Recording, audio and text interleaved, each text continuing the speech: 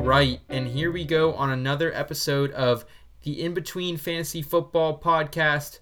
I'm your co-host, Seth Woolcock, joined by my co-host, my bro Chacho, my amigo, my brother from another mother, Thomas Kuda. What's up, Tom? Oh, just chilling, working most of the day, hustling on the side. How about you? Hey, same here, man. Minus the work part. Still living that hashtag furlough life. Got the Scott Fish Bowl happening this week, so some high stress times. So really looking forward to kind of kicking it back with you and chatting, getting caught up on life, the fantasy football landscape a little bit. Yeah, me too. This is going to be a great podcast. I'm excited for this. Yeah, as always, we're here. We're going to break it down in a couple different segments. We're going to talk about the latest news. Cam Newton signed. Deebo Samuel's injured. A lot's happened since our last time on the pod, so we're going to get you caught up with that. We got some in the scope for you. We're going to give you a little weekly advice, some good news to round it out.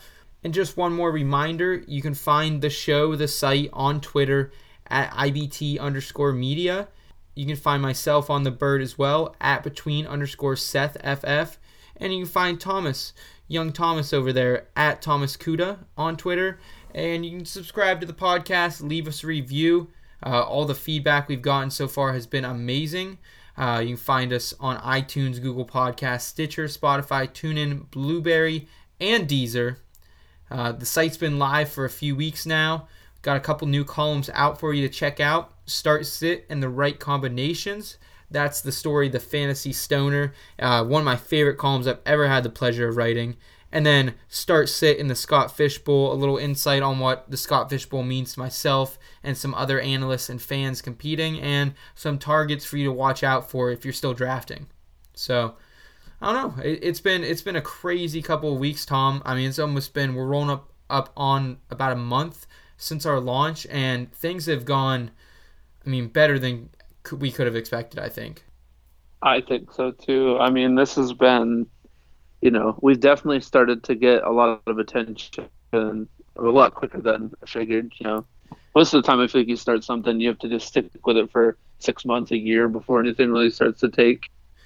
Yeah, and again, we appreciate all the support, all the feedback we've gotten on all the content so far. And I really think, though, this comes back to, again, we want to put out quality content, and we strive to be different than the normal fantasy football podcasts out there. We're going to give you your fantasy football advice that you need, that you want, and we're also going to kind of give you that life advice, that dad-like role. We're going to play that, but we're going to be more that, chill friend of your dad's who shows up on the weekend, drinks some Busch Lights till 2 a.m. with you, and then hits the road. How about it? Sounds great to me. Sounds like a good weekend. All right, let's jump into some headline hijinks. A lot to talk about.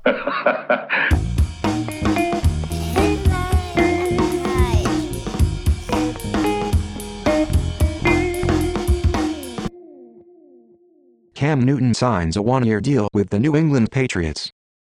Patriots PR team covers up Spygate Part 2 with a Cam Newton signing. Newton in a new town. Cam signs a one-year prove-it deal with the Patriots. All right, Tom. So let's break this down. Where do you think you're putting Cam Newton in your rankings here, and how do you think this affects the other players in that Patriots offense?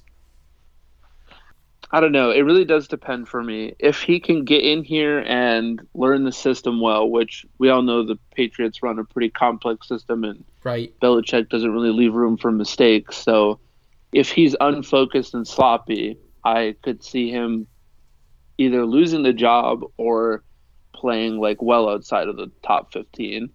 But if he comes in, puts in the work, learns the system, we all know Cam Newton never has been the world's most accurate quarterback. He's always been a run-first guy. I think, was it last year, the last few years he's played, it's been 59% completion in 2017. 2018 was better, 67. 2016 was at 52. It's right. Not great. But the Patriots also played around Tom Brady having to throw shorter passes. And, in that case, I think that could benefit Cam Newton a lot, where they run first and dump off a lot of short passes. I think that if he could get into that part of the playbook and really learn that well, so I think for me it kind of averages out to where I'm going to take him maybe just on the bubble of like the 13 to 16 range. Absolutely. He's outside of people of my main considerations, but I'll let other people take him over better quarterbacks if they're so inclined. Yeah, absolutely. I think for me, this kind of is more significant in those super flex leagues rather than a 1 QB league. While I do, again, I think I have him somewhere in that top 15 to 18 type range. We've seen him finish, strongly before in all the seasons he's played a full season. There have been 5 of them. He has finished in the top 5, finishing as QB 3, 4, 3, 1, and 2. But he's also had 3 seasons, not counting last season, where he played less than 16 games and finished somewhere in that QB 12 to QB 17 range. So it's definitely going to be interesting to see how it all plays out. I personally still think I would take some of those guys. I like the upside of Joe Burrow more, I think. I still think I like the upside of, I don't know, someone who's falling in drafts, like a Josh Allen, maybe more. I think I like all those guys significantly more than Cam. But again, if right now in the Scott Fish Bowl, if he's sitting there, in a couple rounds from now, and I could use a third QB, I think Cam would be an excellent choice, especially with that rushing upside. And I think he's going to have a lot of dink and dunk passes with the Patriots because they won't have time to really sit down and learn a hefty playbook, I think. Yeah, definitely. I mean, honestly, if you really want to get right to it, I would almost rather have Bridgewater than I would him. Okay. I mean, garbage time for me, for sure. Oh, yeah. I mean, that's true. But I don't know. For me, it's like, I don't know. It's hard because when people who are runners first start to slow down a bit, like I don't trust his ability to stay healthy, and I don't trust his ability to put up. He's losing a lot of his floor if he loses a lot of his running. Yeah, and where do you see this affecting those other pieces in New England? Personally, I think Edelman and N'Keal Harry both get a slight bump. I think just playing with a veteran guy like Cam Newton should help them. I'm putting Sony Michel down a couple spots just because I think Cam can steal some of the red zone work that is really only reason Sony Michel was viable in the first place. I like a guy like Damian Harris more. I'll talk later about him in the show. But that's kind of how I see the targets shaping up. Not really interested in any of the tight ends. What do you think, Tom? I definitely agree with you on the wide receiver front. I think there's no way they don't get a bump with Newton instead of Stidham. Even, like I said, I'm not expecting, Cam to go out there and uncork a 60-plus yard deep ball every few plays. But we saw how much success they had with, again, like that short pass plays and everything. I mean, Edelman got a lot of work in that offense last year. So I definitely think him and N'Keal Harry take a big bump. This definitely just confirms my already pretty solid conviction that I want nothing to do with the Patriots backfield in any way. Okay. Because like you said, even though they probably won't let Cam run a ton, he will eat up some goal line work regardless of what Belichick tells him. And I was already fading Sony Michel really heavily anyway, so I just feel like I don't know. Damian Harris would be interesting, but we'll talk about that later. Yeah, we'll jump into it. We'll move forward here with our next headline. Let's take a look. Deebo Samuel suffers a broken foot practicing. Deebo fractures foot and dreams. I'm not mad. I'm just disappointed. I'm not mad. I'm just disappointed. So, Tom, Deebo has suffered a broken foot when practicing. Right now, it's debatable when he'll return. Some people are saying he'll return. Niners Nation a couple weeks ago put out a piece saying he'll be back for week 1. How does Deebo fall in your rankings, and who are the beneficiaries, if any, in the San Francisco offense? So for me, Deebo was somebody who I liked I would think about throwing him in trades or maybe going and getting him if I could get him cheap and just play the upside. I think even if his broken foot, like even though the surgery went well and he should be back in the field in time for the season, I think this did kind of fade my desire to go and acquire stock in him, especially in like dynasty and stuff. Like I think for me for now,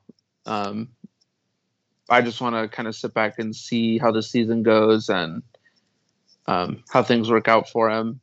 Honestly, I've kind of been disappointed in the whole receiving corps for San Francisco. So right. I'm not really sure where I lean on somebody to take over for him. Honestly, I would just think that maybe Kittle gets more work somehow, Yeah, I'm right there with you on that train. I mean, really, these guys are all dart throws after Deebo. For me, he was a top 20 guy coming into this season. I loved his upside. I thought he was going to be a breakout star this year. This definitely knocks him outside my top 30.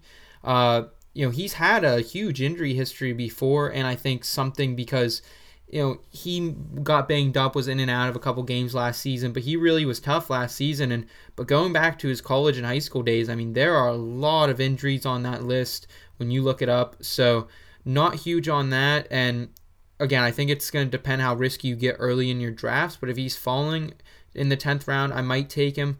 But yeah, I'm not really interested too much in any of these guys, the Brandon Ayuks of the world, while I like Kendrick Bourne as a player and Jalen Hurts, I mean, they're all dart throws at this point.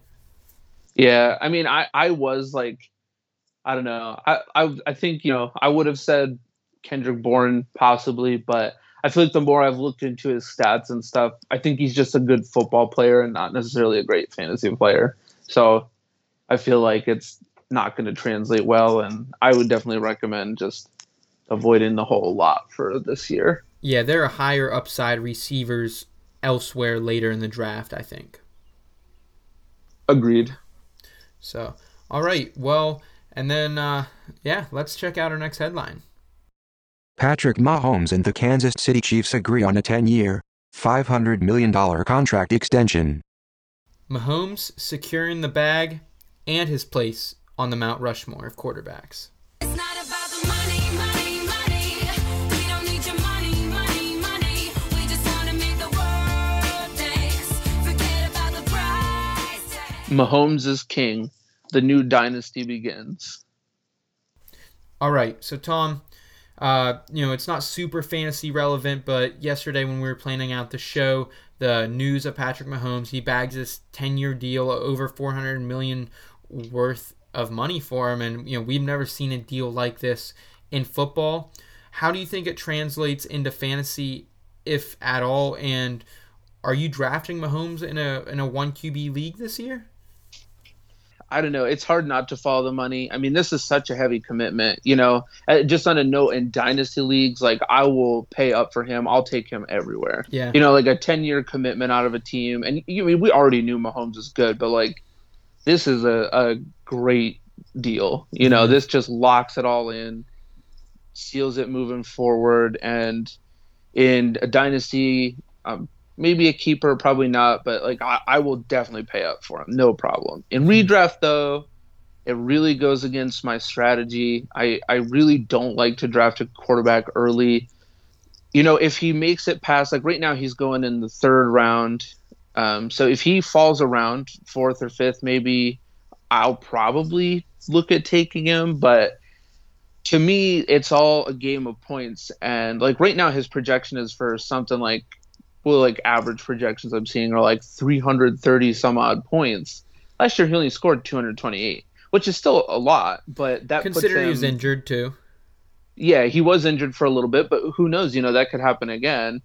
And the quarterback position is way less scarce. If you play in a 12-team league, fewer than half of the starters that are gone in a 1 QB league. So I kind of look at it like, for me, the way the point drops and the tier drops for other positions work, I specifically look at running back and tight end. Like, just to crack a few numbers for you, from the projections from this year's scoring, Lamar Jackson is projected as like usually the top just for the sake of how Right. much running points he adds. But the drop between him and the number 12 quarterback, who's Aaron Rodgers, is 102 points over the course of a season. For running backs, from Christian McCaffrey to number 12, who's Miles Sanders, is 130 points. And from Travis Kelce to Jonnu Smith is 110 points. So for both categories, your drop is, somewhat significant, or just even a few points. But this game is all about who scores the most points. So I definitely want the averages to be in my favor. So like if you look at Mahomes right now, Kittle's getting drafted a spot ahead of him, which I would definitely want Kittle over Mahomes if that's what I'm looking at.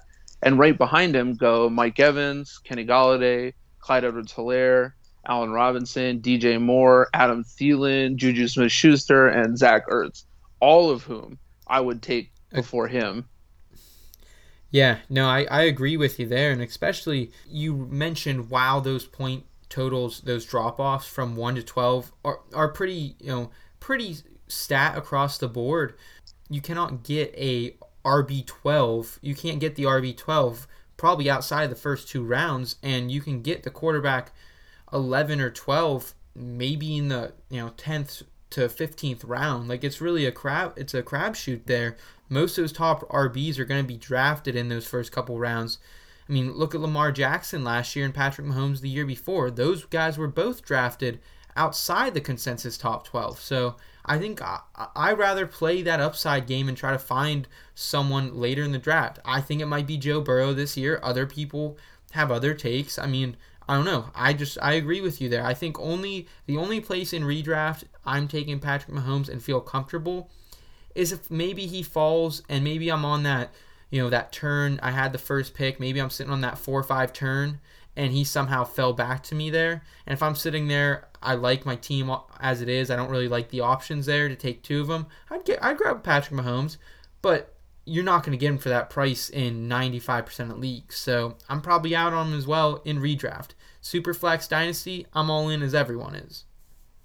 Yeah, exactly. I totally agree. I mean, it is hard not to follow the money, though. Right. Like, at the very least, he's got that payday. He's going to go play his heart out. So it's definitely, and then again, I always kind of fall back on the thing, too. If you're like a Chiefs fan and having Pat Mahomes is going to make your year like the best year, just draft him. I've always thought that sometimes it's okay to throw good advice a little bit to the side and just take a player that is going to make your team like perfect for you. I'm with you on that. I think that's some very sound advice. All right. I think that wraps that one up, and I think we got one more headline to go. Yeah, let's check it out. Several NFL players beginning to test positive for coronavirus, including Ezekiel Elliott. Zeke gets the virus. Athletes are very bad at quarantining. In the words of the great Tony Romo, here we go, Jim. All right, Tom, so let's break this down a little bit. Came out a couple weeks ago that several NFL players have begun testing for COVID-19 and they have tested positive, including Ezekiel Elliott. This now, at this point, really isn't just an NFL thing. This is an MLB and NBA thing. NASCAR thing, pretty much an entire sports world thing. But we know players like Zeke have the virus. If you're sitting there as, I know you're a commissioner in a couple leagues, Tom, are you making any contingency plans yet? And a separate question, does this kind of raise the value of those handcuffed players a little bit more? So for me, I'm going to tackle this in 2 parts. First, as like the commissioner portion, I know personally, like I'm not going to collect any like league dues or anything like that until I know for sure there's actually going to be a season. I just want to make sure that it's going to be the kind of thing where everyone still gets a chance to have fun. I just don't want to go through the hassle of taking everybody's money and, getting everything set up and then having the season get flushed out. So I think for now, especially in like dynasty leagues, I'm just going to chill and sit tight, see what happens. Now, as far as like a fantasy like manager perspective, where I'm looking like if I'm starting doing drafts and like dynasty and stuff, I don't think I'm too worried about it right now. I mean, I know cases are spiking. Like as far as real world is concerned, obviously I'm very concerned about the pandemic. Absolutely. when it comes to the fantasy portion, I think I'm gonna take it easy. I'm not gonna go nuts and like draft a ton of extra people, because to me, I think, if you have Zeke, for instance, and then you try to draft a handcuff for him, if he gets coronavirus and nobody's playing, I don't think that they're gonna just like have all the teammates he's been practicing with and in close contact with for the last week go ahead and play a game of football. So I don't really know how useful it would be. Yeah, I don't want to be that fantasy doomsday guy, like locked down in the bunker with all my freaking Tevin Colemans and Justin Jacksons and Boston Scotts of the world, holding on to those guys like it's freaking crack. Yeah, if anything, I would be more inclined to make sure that I only have one player from each team. Like, if one team gets wiped, I don't want multiple players from my team gone because of it. That's a good point. I didn't even think about this. Yeah. Yeah, that might be my one strategy. Just make sure I don't double up on any teams. Hey, I'm all about those stacks, so that'd be a tough one for me, but I definitely get where you're coming from on that. For me as a commissioner, I think it's just a little bit too early to get ourselves worked up about this. I mean, like you said, in real life, I am concerned. I'm being, taking the precautions that, we have been recommended to us, so we're going to continue to do that. But as far as fantasy football goes, like you said, we're here to have fun, so I'm not going to get too worked up about it. I'm going to wait for these platforms like the ESPNs, the Sleepers, the My Fantasy Leagues. I'm going to wait for them to kind of make the first move on this, and if they have some type of interesting idea that they're going to offer for leagues, maybe put it out there in a poll, maybe shoot a message out to your league mates, your members, asking them their thoughts on it, because I guarantee that they will make probably one or two optional things you can do. Personally, maybe I add an IR slot or two. I know a lot of traditional redrafts don't do IR slots, so maybe an IR slot or two, maybe. Yeah, I think that'd be a good idea. I think an IR slot or two here and there in leagues that don't usually have them, or adding an extra, would be a great idea. Because you definitely, like you said, it's especially in the middle of like the real life stress of this thing. You really just want fantasy to take its spot as a stress reliever more than anything. So if there's little stuff you can do to make it all the more livable, I don't see why you wouldn't take those steps. Certainly. Yeah, one idea I kind of want to throw out to our listeners a little bit was one that the Fantasy Stoner hit me with when I was writing that column a couple weeks ago, is he had come up with the idea, why not draft entire teams' quarterbacks? I think it's pretty interesting. Is it plausible? I'm not sure. I just think he had thrown out, look at the Saints quarterbacks. I think it would, it'd be interesting because obviously the Saints, who have Taysom Hill who's getting snaps elsewhere on the field, and you have a great backup quarterback in Jameis Winston. Obviously, like Drew Brees would kind of get a bump in a lot of leagues. So I don't know. I thought it was a cool idea. Just want to throw that out there a little bit. I mean, I will say one thing too, though. I know this is literally going to be completely contradictory to my earlier statement, but we don't know how they're going to set teams up for practices and stuff. True. If they did decide closer to the season to say, like, have Jameis Winston never be anywhere near Drew Brees and not practice with the same players, like if they split the different training teams up, do you know what I mean? And kept them separate so they'd have a team to field, that actually could be a really good idea. I just don't know how they're going to do that kind of stuff. So that would be something to keep an eye on, is see if you see teams that are sequestering like their starting and backup quarterbacks from one another so they could have one if one of them gets sick. Yeah, I mean, this is the world we live in. This is 2020. We're going to figure it out as we go. We might be flying by the seat of our pants, but we'll be here along for the ride. So can't be too bad. Hopefully not. But yeah, we'll definitely keep rolling with the punches as they come. See what happens. All right, let's continue some more fantasy discussion with our next segment, In the Scope. I have the target in my sights. Requesting permission to engage. In the Scope.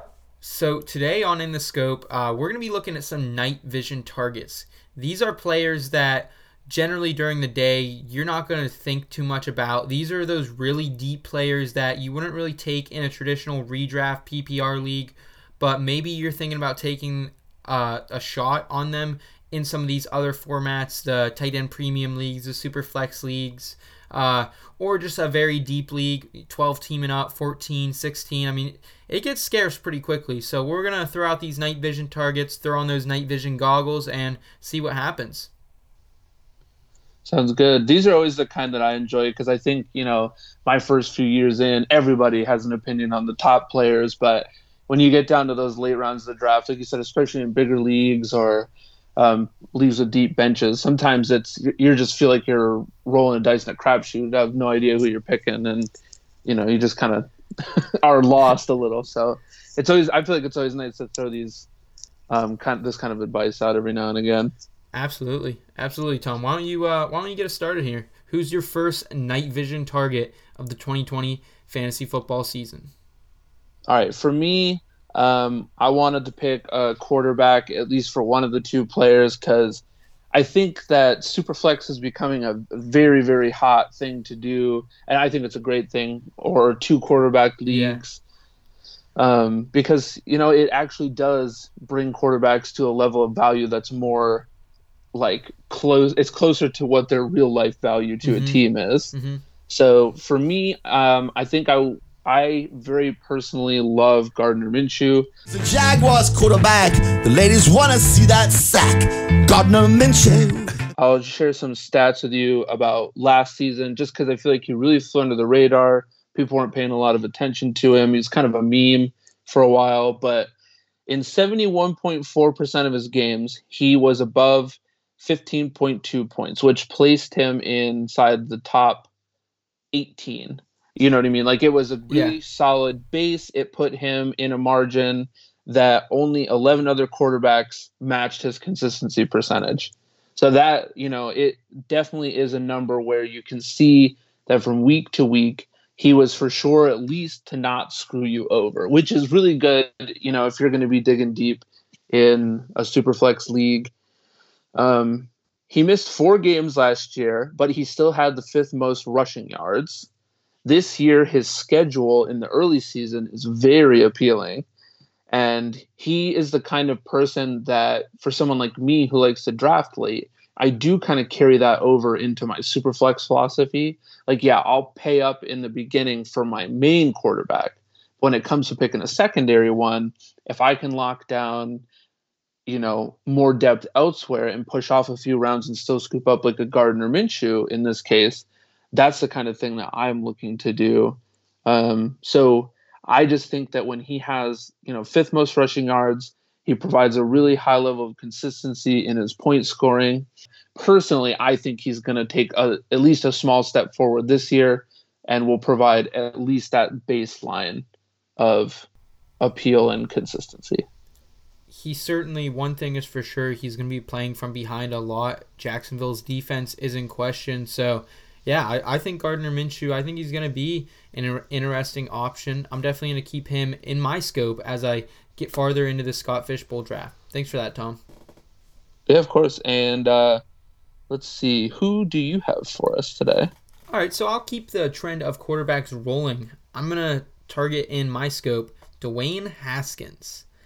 I know this is probably somewhat of a hot take, but I think Dwayne Haskins in a Superflex league specifically, and maybe in some of those deeper 2 QB deep leagues, I'm thinking on queuing in on Dwayne Haskins this season. I get that the Redskins were a mess last year. Started 0-5, eventually fired Jake Gruden. But now Ron Rivera is there, and Ron Rivera, we have seen for years now, he is a very compatible head coach. He actually was able to get a formidable 62% completion rate from Kyle Allen last season, out of all people, Kyle Allen. And now I actually think the Redskins have, well, we're not sure if they'll be called the Redskins, hopefully not by then, but I actually think that Washington has some pretty interesting receivers this season. Terry McLaurin, Kelvin Harmon on the outside. They just drafted Gandy Golden. And then I think on the inside, lining up in the slot, and he's actually kind of a night vision target for myself as well, is Steven Sims Jr. And I get that it wasn't always pretty for Washington last season, but I do think that Haskins showed something last year. He showed some maturity. I've heard a lot of good things now about him, that he has kind of showed that maturity, even though it was in question when they first drafted him. So, I looked back at some film when I was, writing up a little bit about Haskins, and I actually watched the full game of it was Washington versus Detroit Week 12 last season, and it wasn't always pretty for Haskins, but he did show some, when he was able to hang there in the pocket, he was able to hang in and keep his eyes downfield, keep moving, but hit Terry McLaurin deep, hit Steven Sims deep. I really like that. I think his rushing floor is higher than people think, and no one's going to be targeting him, so I think he's going to be trying to be one of my late round steals, especially here in these super flex leagues. I honestly, I don't know what to think about Dwayne Haskins, to tell you the truth. I liked him a lot coming out of college. Right. Obviously, the Redskins, Washington, is a total mess, like you said. Ron Rivera's there now, which does give me a lot of hope for them improving in the future. I think that Dwayne Haskins has the intangibles. Sure, he's not going to be the most mobile quarterback that's ever lived. That's fine. You don't need to be. He doesn't need that to be good. I think that he does have those intangibles. I think the only big hesitation for me is that it's Ron Rivera's first year. True. Here. And now, again, he is a very veteran coach, and he could really put this together quickly and have everything running smoothly. I think I totally agree with you on everything, except that maybe I would say this next year. Maybe this would be my take once we see how things go a little bit. But I definitely can't disagree with it, in the sense of Dwayne Haskins, I think, will develop really well. I just don't know if this year's the year. No, totally understandable. It'll be interesting to see what Haskins does here in his sophomore year. And kind of unlike you, I was not really a fan of Haskins at all coming into the league. I didn't really like most of his college film, but like I said, looking back at some of the trends, some of the film from last season, I've seen worse NFL quarterbacks. So, I don't know. We'll see what happens there. Tom, you got another target for us? I do. I'm actually kind of double back around from a little bit earlier, and I wanted to talk about N'Keal Harry. It was quite a fall from his hype coming into the season. He was a first-round pick. He got injured. He missed most of the season. He was not, electric playmaker blowing up the field when he did get on the field. I feel like he's just been faded so far, so fast, and now no one really wants to talk to him. He lost Tom Brady. Nothing was looking like it was going the right way except for his health right now. Right. That being said, I think that a lot of the reasons that I was so high on him last season and, coming into this year, I think he's going to pay off well, especially now the Cam Newton news came out. He, like I said, again, he was a first-round pick, so obviously the Patriots want to work him into their system. They're planning on finding a long-term, high-production player, because Patriots don't – how often do they draft, a wide receiver, skill position, or a running back in the first round? They usually get these people in trades. Right. One stat I would like to say from last year, he has a 4.3% drop rate, which is incredibly low. And it's definitely the kind of thing where, we all know Belichick does not tolerate mistakes. So having a player who is he was on the younger side of his draft class for sure, and someone who shows he's got to work on his footwork, which I have heard, I forget who he's training with, but he is training with someone who is well known for helping wide receivers take big steps in their development on footwork.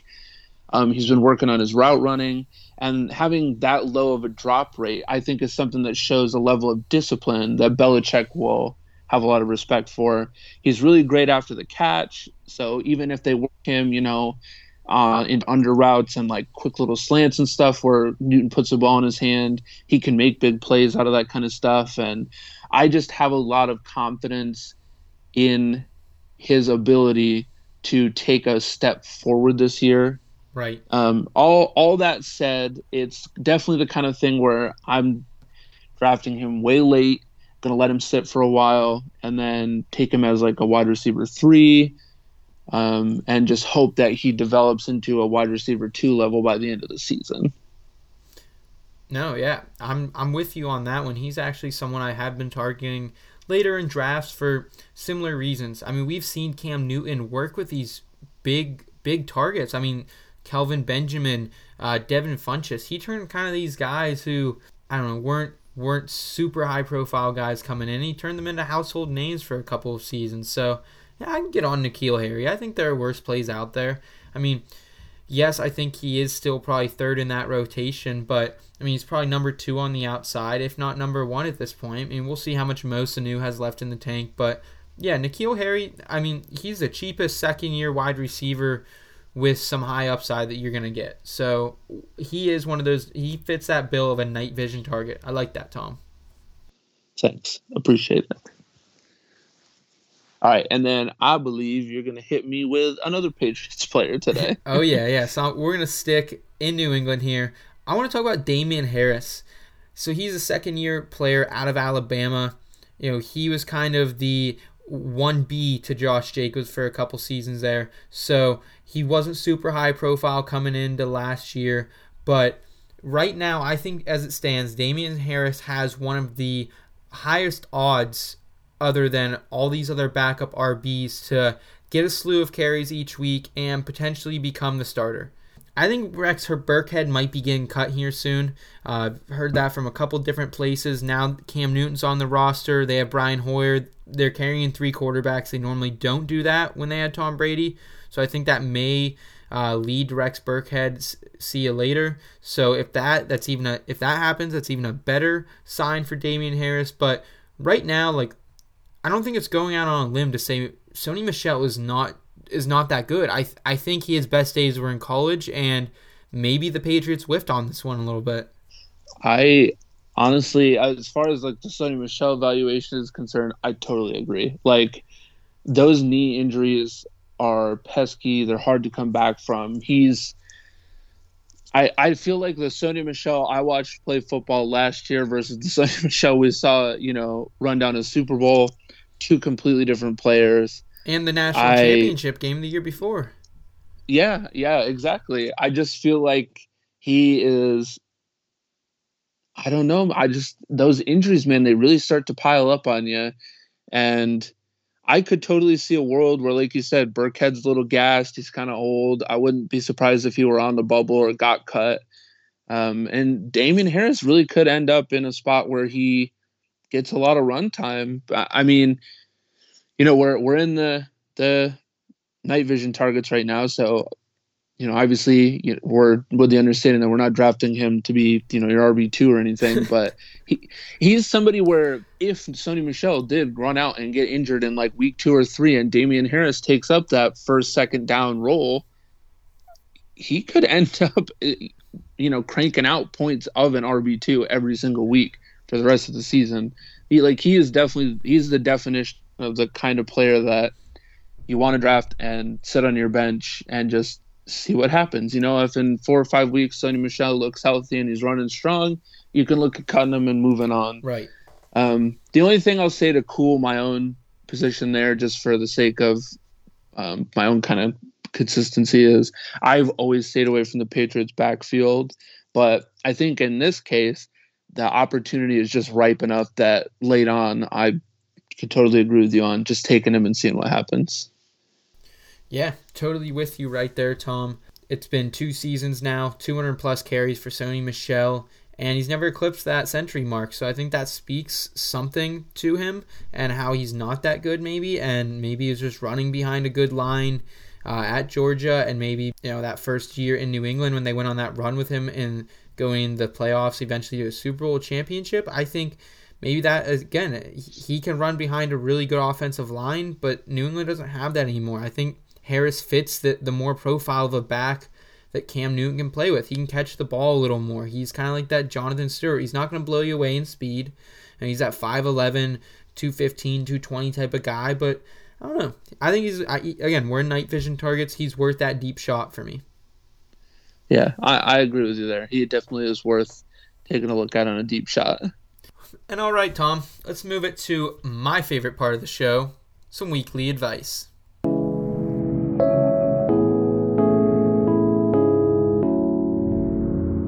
weekly advice.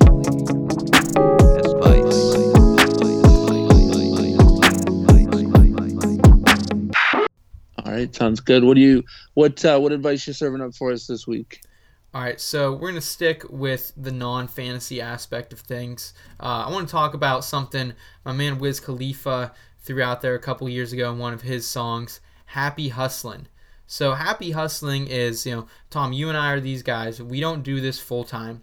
I am in the media industry full-time. Unfortunately, fantasy football is not something I get paid to write about.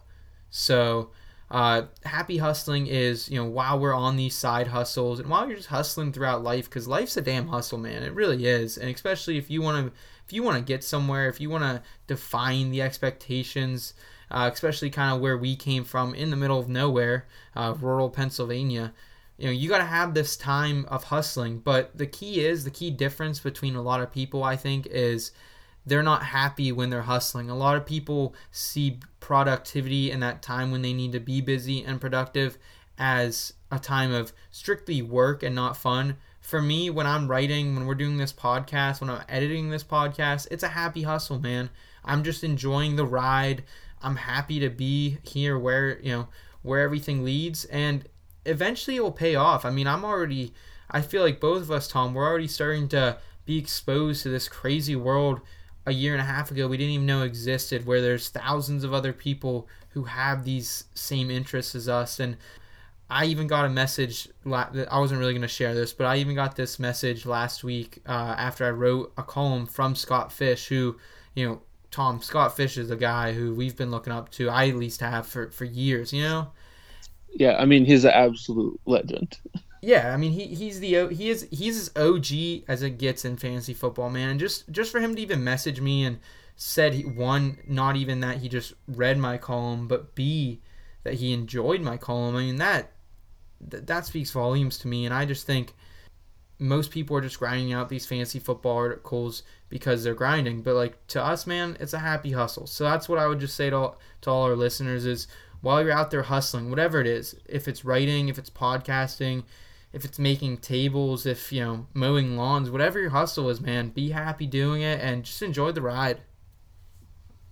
Yeah, that's some really great advice. I mean, I know today, for instance, like work's always stressful and like it kind of sucks, but toward like the tail end of my shift, I was like, you know what, I'm going to get to go, we're doing the podcast today. So who cares what happened at work? I'm going to have a blast when I get out of here and get home and get a chance to sit down and record this thing. So it definitely is something where, yeah, sure, I'm coming home and doing more work, but this is work that I enjoy.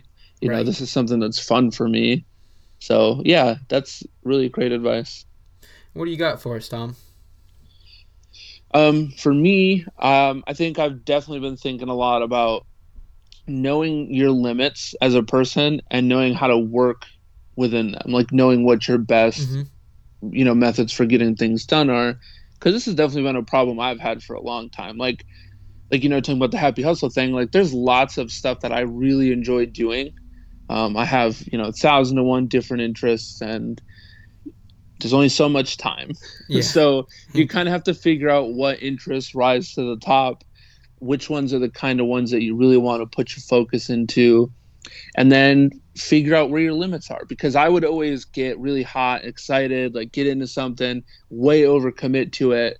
And then when, 3 or 4 different commitments that I've made all hit a wall at the same time, it leaves a lot of people disappointed. Kind of looks like you don't really know what you're doing, makes you seem unprofessional. And even in the side hustle, like you don't want to come across that way because it's never what you mean. It's just a lot of passion and energy and you're like, yeah, I can handle anything. I know in my case, it's taken a lot for me to learn to like slow down, figure out what actually reasonably fits in my time, and then work within that limit. Like for this, for instance, I'm going to do the Dynasty column, record the podcast with you, and then I'm going to do one other column, which I'm going to have my first one done soon and up by this weekend. Check it out. Yeah, check it out, everybody. Yeah, I have not named it yet. I still got to figure that out, but I'm going to finish writing it and then we'll get the name done. But anyway, that's the thing for me is I've kind of realized, I know when we first started, I told you I wanted to do 2 a month, one Dynasty, one of the other column.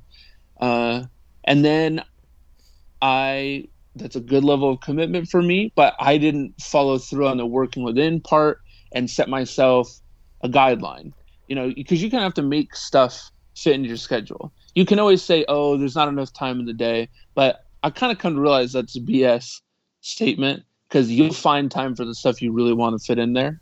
So sometimes in your brain, it's good to just elevate something that you enjoy doing. Like writing is something that I'll just be doing random stuff at work and I'll be thinking of column ideas. Right. So I'll write it down, and then sometimes I just don't come back to it because I didn't work in time to, fix it and do it. So now what I've done is every 2 weeks, I'm going to turn in an article, a column. I'll make sure that it sits at the top of my brain. It's definitely, like I said, a passion that I want to do. I've set myself a good limit, and now I want to make sure that I work within that limit to accomplish something. And I feel like a lot of people struggle with that same thing, where it's either overcommitting, or once you do commit, the follow through is kind of hard to get done. Yeah, certainly. I mean, this is something even, within my own life I've struggled with. I mean, I think there's not a person out there who has not had to learn this lesson. I think it's a valuable lesson. And like you said, Tom, it's about finding those things that you're so passionate about that while you're doing something else, you're thinking about, you're at work, you're thinking about column ideas. I mean, that's what it's all about, man. And yeah, I love it. I love it. Thanks, man. All right. What fantasy football related advice do you have for us this week? Yeah, so mine's going to be, again, I'm tailoring back here to the Scott Fishbowl. It's been on my mind a lot these last couple of nights. My girlfriend can attest to that. She's been I don't blame you, man. Yeah, she's been learned a lot about fantasy football the last couple of days. I've been, kind of trying to get her into it a little bit and talking about her with it. But yeah, so my advice is go into your draft with multiple strategies. I think it's something I always used to get caught up to, especially when I was only kind of maybe doing 1 or 2 leagues a year, is I'd go in with one strategy. Okay, if I'm sitting at the turn, I'm going, no matter who the RBs are, I'm going RB. Or, at that 3-4 turn, I have to grab a tight end, or, stuff like that. And I think what it is, you need to go into a draft with multiple strategies. It makes drafting so much more fun. For instance, I'm sitting there in the second round, and I knew I was kind of targeting a stud RB early into the Scott Fishbowl. The second round came around, and I had thought, okay, if one of my top 5 QBs are there, I'll grab one of those most likely. But if not, I'm probably going to grab another solid RB. Kyler Murray started to slide back quite a bit, and so did Russell Wilson. So I was really, really getting excited. Those 2 picks before me. Kyler was there. Russell was there. They both got sniped 1-2 right in front of me. And Deshaun Watson's sitting there. While I think Deshaun Watson's a great quarterback, I'd love to have him in most super flex formats. The Scott Fishbowl is a lot more about efficiency, and I just wasn't sure Deshaun Watson is going to have the type of year this season as far as efficiency-wise that he had in years past when he had reliable targets like DeAndre Hopkins. I mean, he has talented guys on that roster, but they also are, as durable as a sack of paper clips.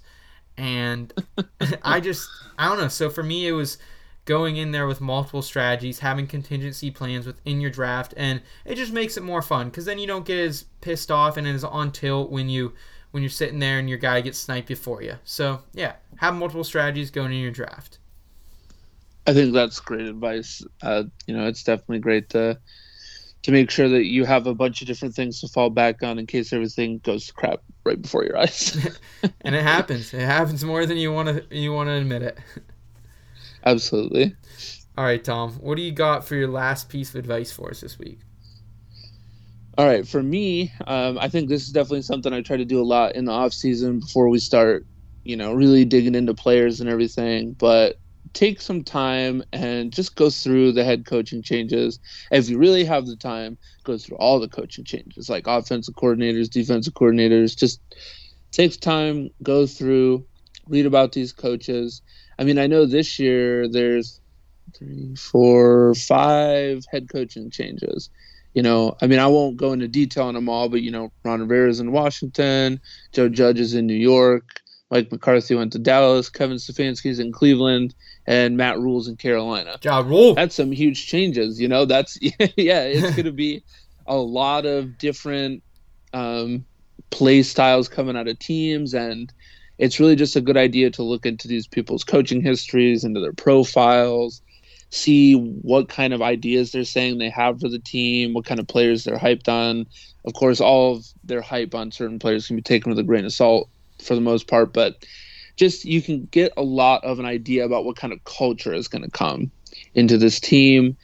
You can see what kind of plays they like to run. So maybe if there's like a second year, wide receiver that you're eyeing up on a team and the new head coach doesn't like to run routes with their, say they play in the slot, say they don't utilize the slot a ton, maybe you fade that player a little bit and look elsewhere. It's just things like that, and it really can put you way ahead of the curve of other players and other fantasy managers in your league. Yeah, I mean, head coaches and offensive coordinators, the shift from season to season, that's honestly almost bigger than players shifting from team to team, I think, in a lot of cases. I mean, going back years upon years, I mean, this has been one of my biggest strategies, and Tom, I think you hit it right on the nail here, man. I mean, Matt Nagy, the year he goes there, I I was one of those guys who really wanted to be on the Bears, and I think it was 2018. Just seeing the different types of things there.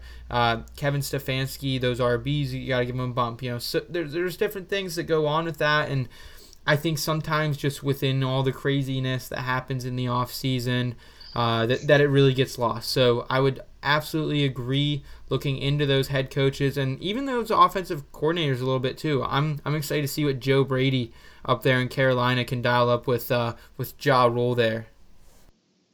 Yeah, dude, it's going to be Carolina's really going to either go really, really well or really, really poorly. Yeah, we'll see what happens. But, yeah, thank you for that advice, guys. Always keep those head coaches in mind. And what do you say? What do you say we round out the show with a little bit of good news for our listeners? That sounds great to me.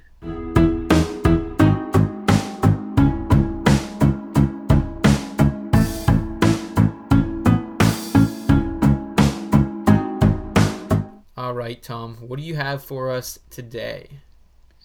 Today, I have a scientist who made a discovery that might help fix really rare and difficult brain diseases. Well, Alzheimer's and ALS are probably two of the most prominent ones that this therapy is hoping to help. Basically, what the scientist did was he figured out a way to basically rebuild, like he found a way to dig through somebody's DNA in a really complete way. I don't want to fully go into all the science of it right now, but basically what happens is they figured out that as some cells start to like harden and slow down, I guess for lack of a better term, there's like little mutations that happen that start to slow your cells down. When it stops properly functioning, it can start to build up toxic substances and toxic proteins, which are often associated with ALS, Alzheimer's, and other brain diseases like that. So basically, his therapy helps to reinvigorate those cells, stop them from getting that buildup in the first place, or fix some of what's there anyway. He actually, the guy who did this, the scientist, he's obviously won some awards for this, but this really could be a big breakthrough in how we deal with Alzheimer's and ALS. And I know there's biotech companies now that are trying to put a more practical application in and figure out, therapies for people to start alleviating problems and doing some either slowdown or reversing of damage that's been done. And I just think that's some really, really exciting news. Yeah, certainly. I've always been on the fence of, let's rally around these scientists. I think too many times their work goes unnoticed today just because we have so many other, sources of technology. I mean, I was even talking about it over the weekend, looking back within the last 100 years, like I can't name a scientist from today. Like, the only scientist that really comes to my mind is like Albert Einstein, and how long ago was that? So I definitely agree with you, Tom. I think these strides we're making, and especially in that, when such awful diseases can come about if we're not preparing like that gentleman was. So yeah, hats off to them, and hats off to the entire scientist community as we continue to kind of move forward in this new reality that is today. Yeah, absolutely. All right, so what good news you got for us this week? Yeah, so I'm going to talk a little bit about Maya Moore. Everyone knows WNBA star Maya Moore from her time back on UConn for the Minnesota Lynx as well. Won a couple titles, MVPs with them. I mean, UConn growing up, they were on that illustrious run of not losing a game in 3.5-4 years, something like that. Yeah. It was crazy. But yeah, so Maya Moore, she's actually been out of the WNBA since 2019, and she's done it for a reason that it was very, very awesome. She actually helped reverse the ruling on a man named Jonathan Irons. He walked free on July 1st from Missouri Jefferson's City Correctional Center. He was basically long ago, I think it was 20 plus years ago, was convicted of burglary and assault with a weapon. Maya Moore worked with his legal representation, her team, and they eventually were able to reverse that conviction. And hats off, because I think so many times today we see athletes as just athletes, and Maya Moore is just one example of an athlete going above and beyond. And I can't really say enough about everything she's done to help Mr. Irons, help his family, and just help make the world a better place. And I think if you're so passionate about something like Maya Moore doing this, like Ashton Kutcher stepping away from acting for a couple years to fight sex trafficking, stuff like that, I think is a really good feel-good story, because like you said, Tom, even you have these different interests in life, and you have to kind of work within that range. And just for her to really put off basketball for a couple years, and she's saying she might not even go back this year to help do this stuff. It's incredible. Yeah, dude, that's really uplifting. I always love to see athletes or people with any kind of a profile take the time to put in some genuine, effort into doing good with their status. And that's really amazing that she was able to help somebody get out of a wrongful conviction and get back to living their life. Because I honestly couldn't imagine what it would be like to spend any amount of time in jail for a crime that you didn't commit. Wow. It's unthinkable, honestly. It absolutely is. And yeah, it's truly amazing. That's, really great. I'm so happy that Maya Moore is out there doing this kind of work, and I hope she keeps doing this for as long as she can. Yeah. Again, she's more than an athlete. I think there's so many people who are more than what they're saw as. So Maya Moore, keep doing what you're doing. We're going to keep doing what we do best here, bringing you fantasy football, bringing you life advice on the In Between Fantasy Football podcast on inbetweenmedia.com. Tom, it's been a blast as always, my friend. Absolutely. This was one of my favorite days of the whole week. So this is always fun, always a blast to get to sit down and chat about life and some good fantasy football advice.